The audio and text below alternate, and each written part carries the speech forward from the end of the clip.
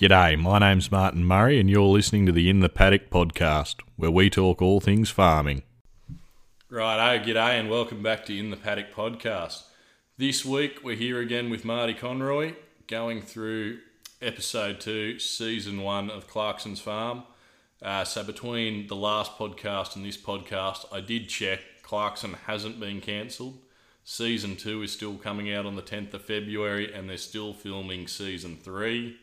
But from what I read, they won't film a season 4, but, you know, that's a couple of years away, so anything may happen in between now and then. And if you haven't seen it, it's a really good show. So, for those that missed last week, Marty Conroy is an agronomist, also based up here in the northwest, out of Warrielda. And, we just thought we'd continue this thing because it's a good excuse to watch Clarkson's Farm and he's never seen it before. Yeah, no, good to catch up again, Muzz. It's quite interesting looking at this from a different perspective, only seeing it for the first time, but it's certainly eye-opening. You can certainly highlight the differences between Australia and obviously the UK with not only their farming, but now looking at their livestock enterprise and how they try to run it. Yeah, and I should probably add, neither of us run sheep. We had them when I was young. I think we sold out of them when I was 10. I'm guessing because you're from the North Coast, you've never... Well, not really the North Coast. How would you describe where you're from? Yeah, Northern Rivers, yeah. Yeah, Northern originally. Rivers. Yeah. Never had sheep. Not really a big sheep area. No. Grew up on a cattle place and I did a lot of sheep going away to boarding school. Actually focused on sheep pretty well. I got my wool classing certificate and everything, so... Yeah, right. You ever used it? Yeah, once, yeah. Yeah, right. Well, you used it one more time than my old man. Yeah, and during uni, that was the way to keep beer on the table, was going to the wool sheds and trying to work there in between uni, so... Yeah, right. Yeah. Okay, well, you probably had more sheep experience than me. Yeah, it's a good experience. Sheep are always hard to manage and there's a lot of husbandry that goes in behind it.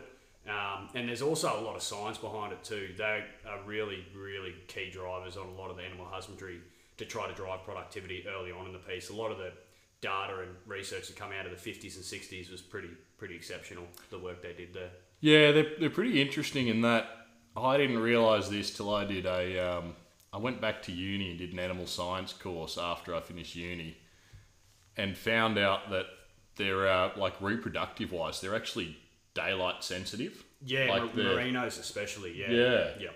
Which I found interesting. Yeah, that's why you really only have one lambing a year. Yeah, and I guess Dorpers and Aussie Whites do buck that trend a little bit, going back towards that more of a meat sheep side. But yeah, merinos especially day length driven, and a lot of the AO programs all have hormones and injections to manipulate that day length, like melatonin injections to try to create that ovulation in timing. So yeah, it's certainly a very interesting little space of how the reproductive side of sheep goes, but yeah.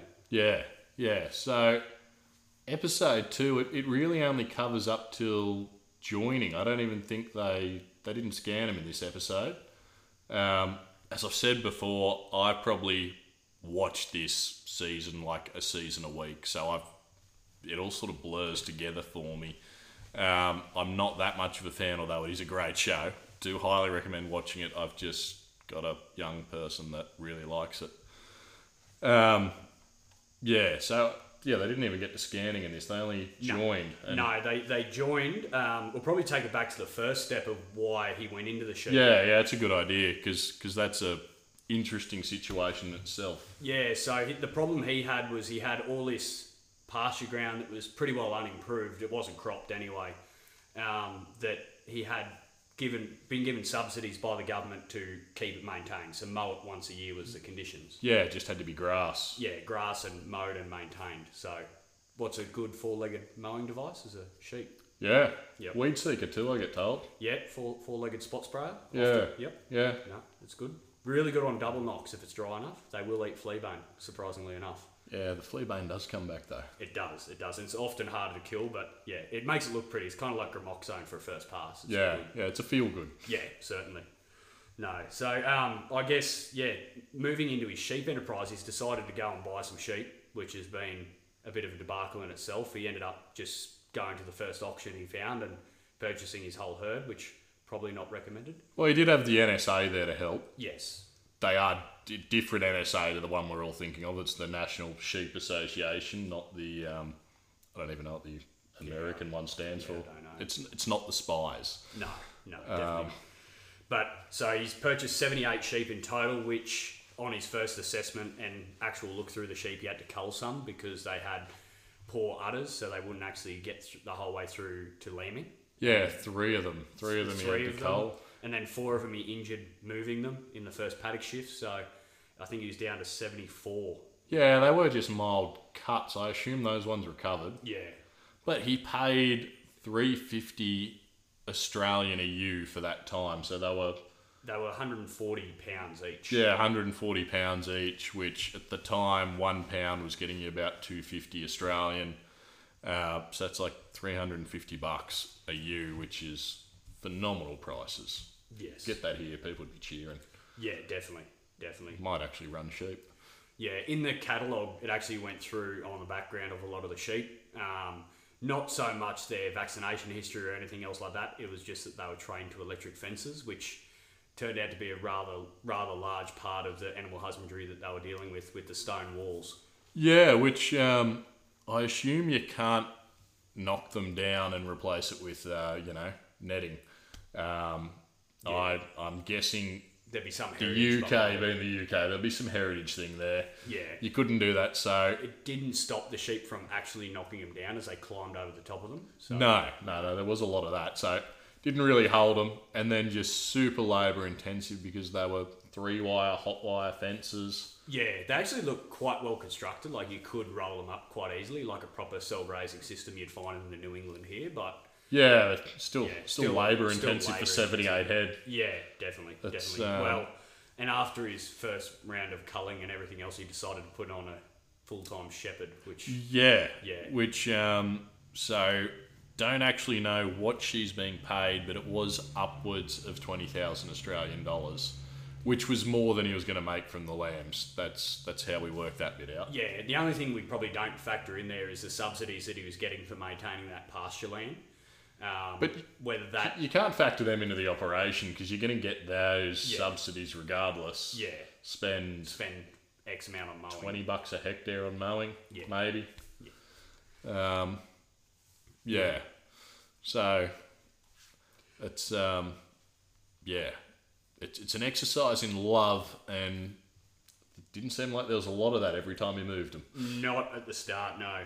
He invested in a drone with a speaker on it, which barked like a dog, which is quite ingenious. Actually, I've seen an ag tech startup recently, Sky Kelpie, I think it is. Yeah, right. Yeah, they're doing it in the north, doing pretty much replacing light choppers with, and remote mustering with drones. Yeah, right. I'll have to check them out, Sky Kelpie. Yeah, I think that's what they're called, Sky Kelpie. Anyway, but yeah, I've personally used drones before to move cattle from hard to reach places across creeks and things like that you can't get to easily. Well, same here, and as you know, our country round here, we've got a lot of Coolatai grass, which is very tall grass, gets at least 1.5 meters. Hills with basalt rocks, so you get these large rocks, you get fallen timber.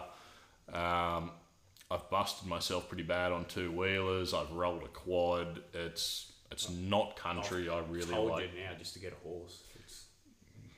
I feel like it's just cheaper to get out of cattle than buy a horse. Yeah, that's true. So anyway, I've done the same thing with my drone, and that's since we've gone from traders to breeders. I don't actually have a problem with mustering. I just go in there and they're pretty friendly, pretty comfortable. They all sort of just do what I want. But when you actually had to move around the mob, get round them and try and push them where you need them to go, I did find a drone to be very helpful in those situations. Yeah, so the drone probably moved him a bit too quickly the first time. Yep. In the episode, so that's how he resulted with a couple lacerations around the legs. I don't know if they went through wire or what happened, but probably just those walls. Yeah. Hit a sharp edge going over those rock walls. Yeah. Yeah, certainly.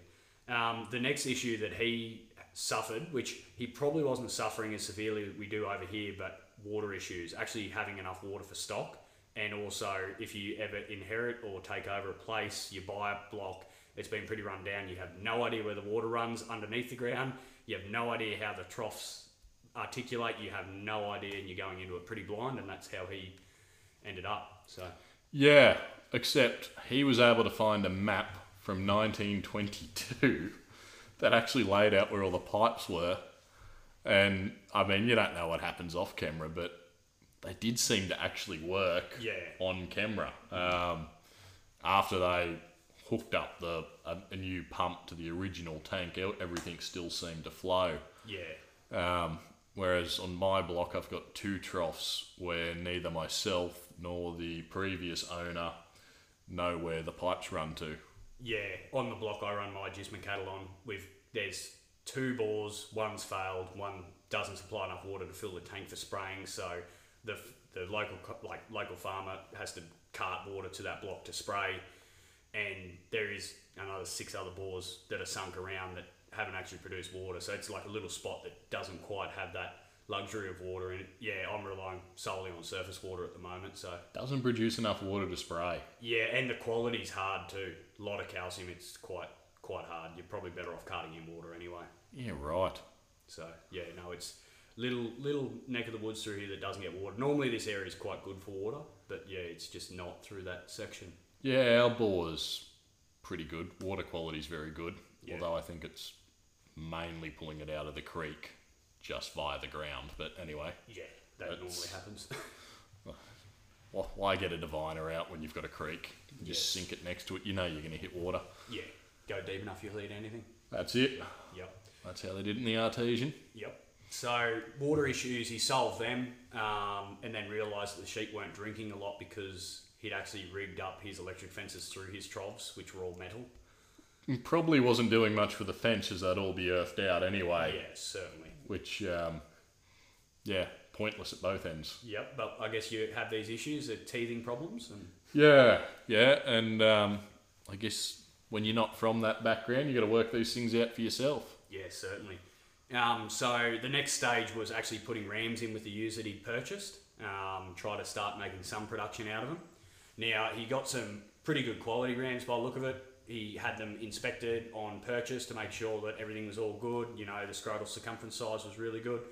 An interesting thing that I found was they actually attached rattlers to the front of the sheep to make sure that they'd hit a certain amount of ewes or hit the ewes, and which one was working the most and how many hadn't been hit at that stage once they decided that was the cutoff point for them to joining. So that's probably something that I guess a lot of studs in Australia would do, or anyone that wanted to know if their sheep cycling with like a teaser, not necessarily the ram. So trying to work out if they're cycling or not, either after ram's been in or, Yeah, I've seen that done in stud situations, but never in a commercial herd. No, and it turned out one sheep or one ram was working a lot harder. Yeah, than it did the twice as many. Yeah. Yeah, I think that's the one that, bit of a spoiler, dies in a later episode. I don't have to watch it now. Well, I mean, they're sheep. You should have guessed. Should have guessed, yeah. So I guess it comes down to now the business decisions. He's faced with the hard fact that he's spent over $11,000 on the sheep, plus animal husbandry expenses, plus fencing, plus water. He's not really sure how he's going to get out of it when the agronomist comes and says you're only going to get $7,000 for these lambs. Which is less than he was paying the shepherd. Yes. So To he's come also, and check them each day. Also got the management side of it on top. Which, it's a good thing he's got a few other bit of off-farm income. Yeah. Who Wants to Be a Millionaire and Amazon. Both, I guess, the TV show and the Grand Tour, because, it's probably running in the red, that operation. Certainly. And when it come to actually trying to make some money out of it, getting rid of your culls, which is a normal part of any animal production enterprise, he had a lot of emotion about selling it, which I guess... is normal, particularly normal. if you're hand feeding them Yes. every day like he was. They're in with the horse paddock. Yeah, certainly. Yeah, and so he's hand feeding them. You'd get that attachment. That's one bit about livestock that I do quite enjoy compared to farming, is you do have that little bit of emotional attachment. You work out all these plans, you do the hard yards to get them to the point. You do have a lot of disappointment when something doesn't pay off, whether it's they don't get in lamb or calf, or you do have culls, or if They die in or they die calving, while yeah. calving or lambing, and there is a lot of tugging on the heartstrings at that point. Yeah, and I mean, talking labour, the lambing episode, wow, the capital that goes into that, plus the labour, you'd have to be running that mob for 100 years to start paying itself back. Yes, yeah. So comparing this against a commercial operation in the UK, not really sure where it sits at the moment. No, neither, but I think the average herd size for cattle at least is about 30 head in the UK, which... Well, that makes me above average. That's good. Yeah, well, it leaves me at average. Yeah. But it's not my main thing. Yeah. I've just got rocks that you can't plough up. But, labour-wise, cows in a paddock here, you check them a couple of times a week and they look all right. They're going all right. You just keep moving. Whereas it certainly seems like there's a lot more effort in this than there is in our part of the world. Yeah, certainly. Like our part of the world with sheep, I think our biggest issue in the last few years has been fly. Yeah. Especially with the way this wet's been. It's been a very large management issue, not only with a few of the products becoming resistant to local fly populations, but just the actual longevity of it in the wool with the amount of rain that we've been receiving, especially over summer in those humid conditions. Yeah, I'd assume the UK gets flies. I don't know, I've never been. I've never been either, and I haven't looked into it. So, Yeah. No, but they did mention that worms were a large issue, but the paddock size over there lended itself to... He was doing rotational grazing without intentionally doing rotational grazing. So I'd say, given that pasture hadn't actually been grazed beforehand, his worm issues wouldn't be too large at the moment. Down the track they probably would be. And they did mention that is part of what they're doing. They'll drench them and then move them on those couple of days later type thing. Yeah. To try and keep that worm burden at a minimum. Yes. The next stage to keep that worm burden at the minimum is incorporate it into the cropping system. Do some stubble grazing and have some real clean country for lambing. It'd be alright over there. They're cultivating everything, so they are, side of it's not an issue. It wouldn't be an issue. No. And honestly, that from episode 1, that canola, the volunteers that were coming through would have cleaned it up nicely. Yeah, it's pretty much an established crop there. Yeah, then go back in with the cultivator. You're laughing. Yeah. So, Jeremy, if you're listening and want to hire us as consultants, we will charge less than £7,800 or whatever it was. Yeah. No, I don't know much about British farming, but can give you some principles on the others. Yeah. So, yeah. Yes, but comparing it to our system, once again, high rainfall, completely different set of circumstances of why they were actually going to the sheep to start with. Yeah. Yeah, a lot of it was pretty arable country that you could do a lot with, that they were grazing. Yeah, and I don't know how things are changing now because, I've got no idea how the subsidy system works there now, but they are changing from direct subsidies to more environmental credits, which I don't know, whether they were leaving country out of production to keep the grain price high, or whether it was for environmental reasons, carbon and that sort of thing, or whether they're leaving country out to keep grain price high and saying it was to keep carbon in the soil. Yeah. Whichever group you're talking to, you spin a different story. So it is different, whereas here it's... I've had the similar experience with my pigs, really.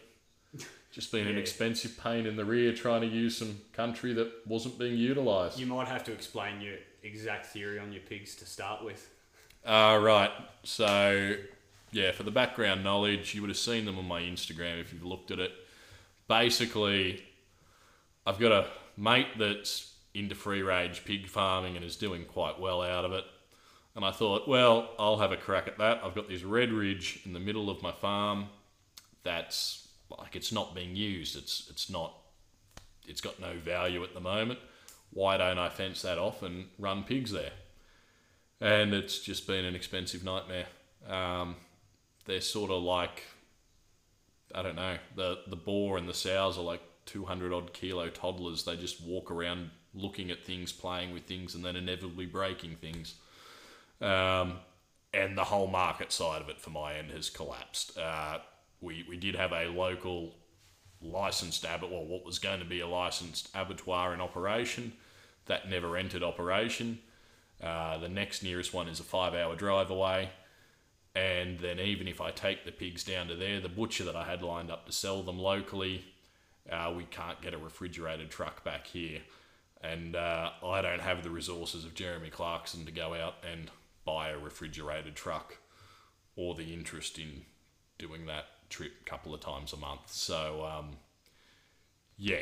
I've got a whole heap of pigs for sale if anyone wants one. Yeah, probably highlights the importance of the amount of planning that goes into not only farming but livestock production in general. You're looking at these decisions at least 12 months, 2 years in advance of where's this product actually going to end up? Is it going to have a market? Are we actually going to be able to service this product the whole way through and make something out of it? Because it's a big commitment, especially with livestock. You can't just plough it in and forget about it. No, that's it. Or put the cattle on it. Yeah, That's you've really got to have your market set up, and hope nothing falls over in the middle, which it did.